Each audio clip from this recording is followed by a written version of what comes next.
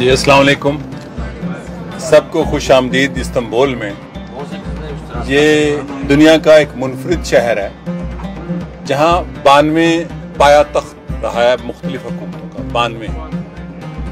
और ये आबाद की थी फिनिशियंस ने, जो पुराने लबनानी लोग हैं। उन्होंने दुनिया के पहले समुद्रों पे जो सफ़र शुरू किए, ये मैं तकरीबन 3,500-4 हज़ार साल पुरानी बात कर रहा हूँ, और उसके आसार हैं उस कदर में उस शहर के।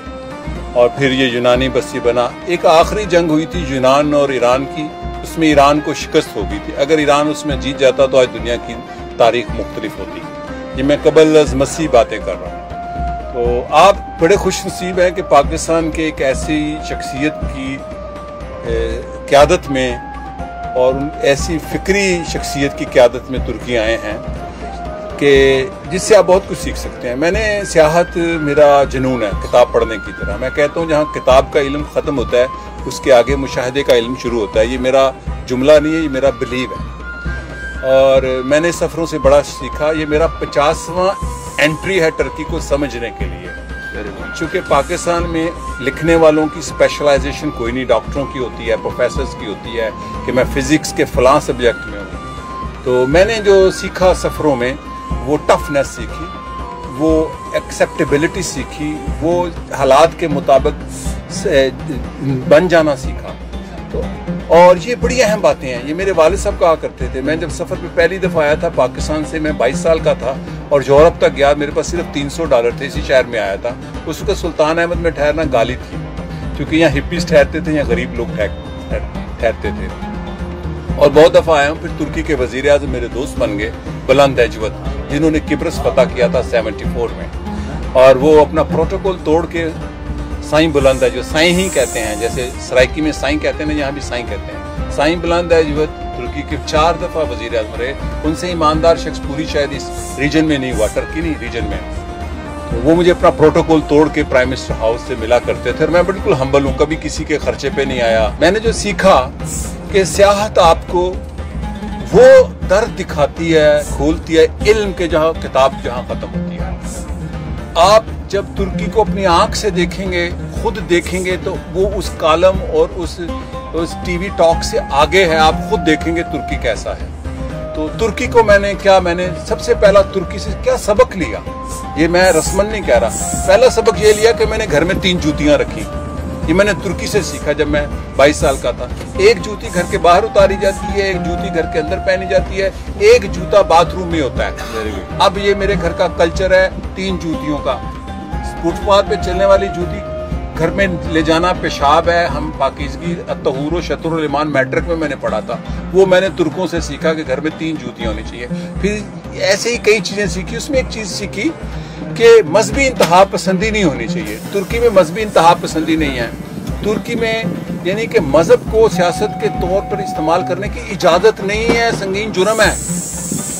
और ये जो तुर्की आज है, ये अतातुर्क का तुर्की है। ये मैं आपको ईमानदारी से कहूँ, अतातुर्क दुनिया की रिसर्च के मुताबिक, दुनिया के जो फाउंडर फादर्स हैं, जैसे अब्राहम लिंकन है, महात्मा गांधी है, कायद आज़म मोहम्मद अली जिन्ना है, माओ ज़ेतुंग है, तुर्की के जो फाउंडर फादर अतातुर्क हैं, वो सबसे अलाइव हैं। जो नो ब्याहता जोड़ा होता है, अभी मैं कह रहा था शाह साहब के साथ मेरे दोस्तों को, आज भी आप अनकरा जाएं तो वो नो ब्याहता जोड़ा अतातुर्क की कब्र पर, जहाँ उनके पुराने जो घर बने हुए हैं वहाँ रहते थे। और हाँ, उन्होंने मौत के बिस्तर पर नहीं, मरने से बहुत पहले 4 साल पहले अपनी सारी प्रॉपर्टी रियासत को दे दी थी कि मुझे नहीं चाहिए, मुझे प्रॉपर्टियों से इश्क नहीं है।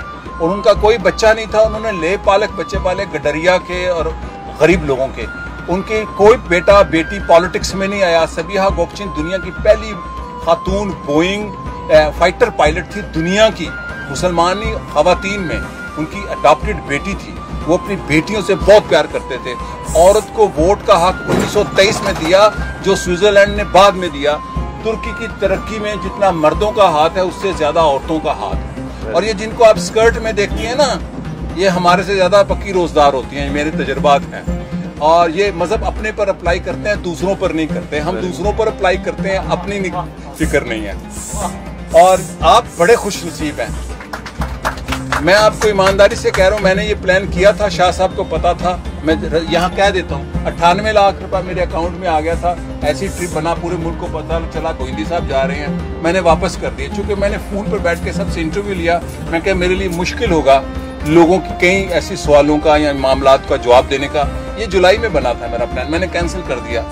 तो ये मुश्किल काम है।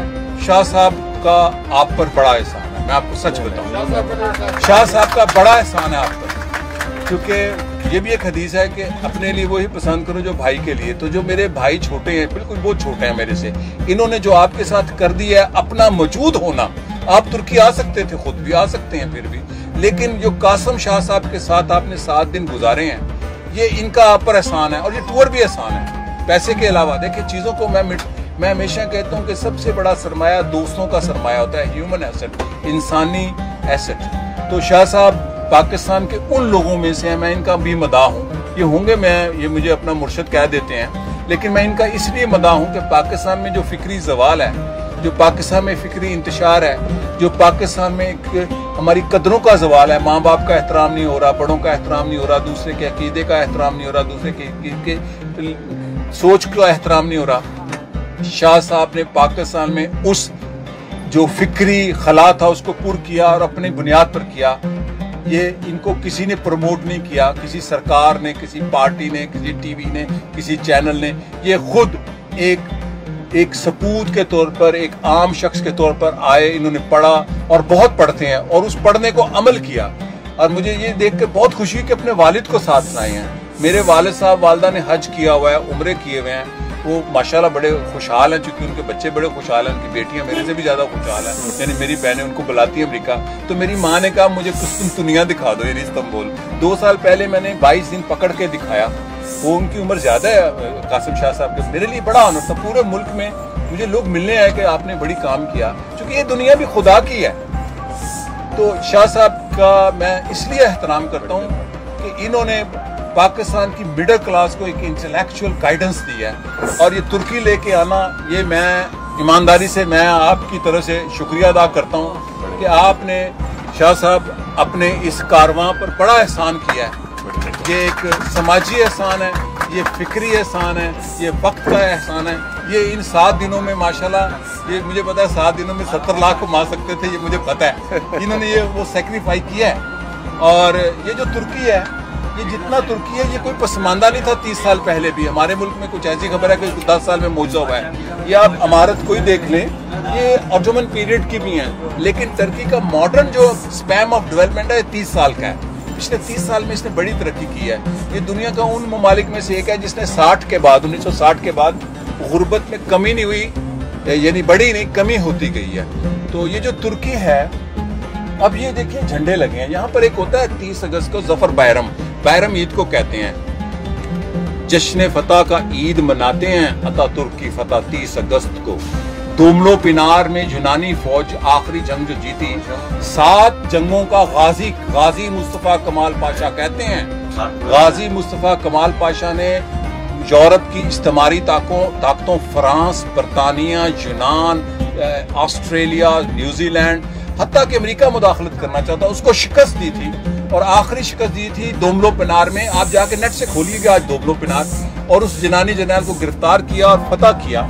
और उन्होंने क्या कहा कि जंगें आर्जी फतह होती हैं, असली फतह तालीम और इल्म की फतह है। इसलिए तुर्की आज आगे निकल गया कि तालीम यहाँ लाजमी है। और मैं कुछ गलत फहमियाँ निकाल दूँ, तुर्की काम करने के लिए मुल्क नहीं है, ना पढ़ने के लिए, गैर मुल्कियों के लिए खुसूसन। तो हमारे मेरे दोस्त मुझसे अक्सर पूछते हैं, ये टूरिज्म के लिए बड़ा अच्छा है। इनका 36 अरब डॉलर है सालाना, 36 अरब डॉलर, रुपए नहीं, सालाना टूरिज्म से। तो ये एक ऐसी रियासत है जो नेशनलिस्ट है, कौम परस्त है। ये मिडल ईस्ट में 2 बड़ी तहजीबें थी, अरब और ईरानी, ये इस्लाम से भी पहले। तो तुर्क आए थे तकरीबन 1055 में बगदाद जब फतह किया उन्होंने। तो उसके बाद तुर्कों का अरूज हुआ, सल्जूकी आए, सल्जूकियों के बाद फिर उस्मानी आए। जब उस्मानी सल्तनत खत्म होने लगी, यहाँ पर इंग्लैंड की फौजें घूमती थी। और ये कब्र है अदनान मेंद्रस की, जो वजीर आजम थे, जिनको फांसी हुई थी 1960 में। ये उनकी कब्र आ गई है। उनका दोबारा मैयत निकाल के एक जजीरे से यहाँ दफन की थी 87 में।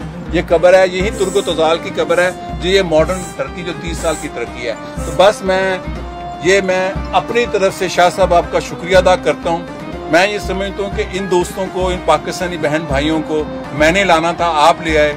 ये अल्लाह की कसम, मैं आपके इस इश्क में भी आया हूँ आज कि मैं ये ऑनर समझूं कि मैं आपके पास जाऊँ। आपने बहुत बड़ा काम किया। आप पाकिस्तान की नहीं, पाकिस्तानियों की खिदमत करते हैं। उन्हीं से पाकिस्तान बनता है जो पाकिस्तानियों की खिदमत करे। शुक्रिया और खुदा हाफ़िज़। फर्रुख साहब का बहुत बहुत शुक्रिया। मैंने बेशुमार हर उम्र के लोगों को देखा है और रंग रंग के मिजाजों को देखा है। सच्ची बात बताऊं कि इन सारे लोगों में मैंने हमेशा फर्रुख सोहेल गोंदी साहब का कद जो सा वो K2 के बराबर पाया, और इनकी फिक्र को, इनके अंदाज को, इनके इखलास को मशवरा देना दुनिया का मुश्किल तरीन काम है, क्योंकि आप उसको जज्बाती कर दें तो बेड़ा गर्क हो जाता है, और वो मशवरा नहीं होता, वो खुदकुशी होती है, वो जुल्म होता है।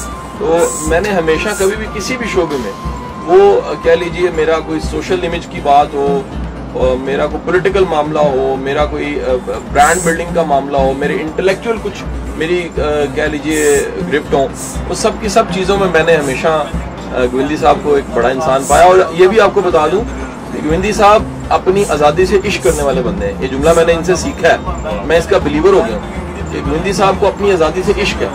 इस वक्त भी ये टॉप चैनल्स को छोड़ के और अपने जो टॉप 5 इनका पब्लिकेशन है पाकिस्तान में, बड़े कम लोग जानते होंगे कि जमहूरी पब्लिकेशन के CEO हैं, और जो पाकिस्तान की बड़ी बड़ी सेलिब्रिटीज़ हैं उनकी किताबें इनकी पब्लिकेशन से छपी हैं। लाइक पर्ल कंटिनेंट के जो CEO हैं, मालिक है, क्या नाम है, आशवानी साहब की किताब इन्होंने छापी, और बड़े बड़े लोगों की, दुनिया के बड़े बड़े लोगों की ऑटोबायोग्राफीज, चीन के सदर की और बेशुमार।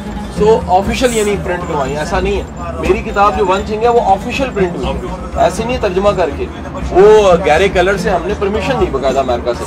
सो ये कह लीजिए कि पब्लिकेशन में और मॉडर्न पब्लिकेशन में एक बहुत बड़ा नाम है, और मैं इनको मुल्की एसेट समझता हूँ। ये हमारे मुल्क का वो खजाना है जिस तक पहुँचने के लिए भी मुल्क के लोगों को फिक्री इर्तिका चाहिए, हर बंदा नहीं समझ सकता। मैंने इनके साथ सफ़र करके भी देखा है, हमने दोनों ने मिल के वादी सोन को डिस्कवर किया। ये पहले डिस्कवर कर चुके थे लेकिन रीडिस्कवर मेरे साथ किया, और स्केसर टॉप पे हमने रातें गुजारी, और हमने जंगलों में पैदल चल के देखा, और कह लीजिए कि one of the best time.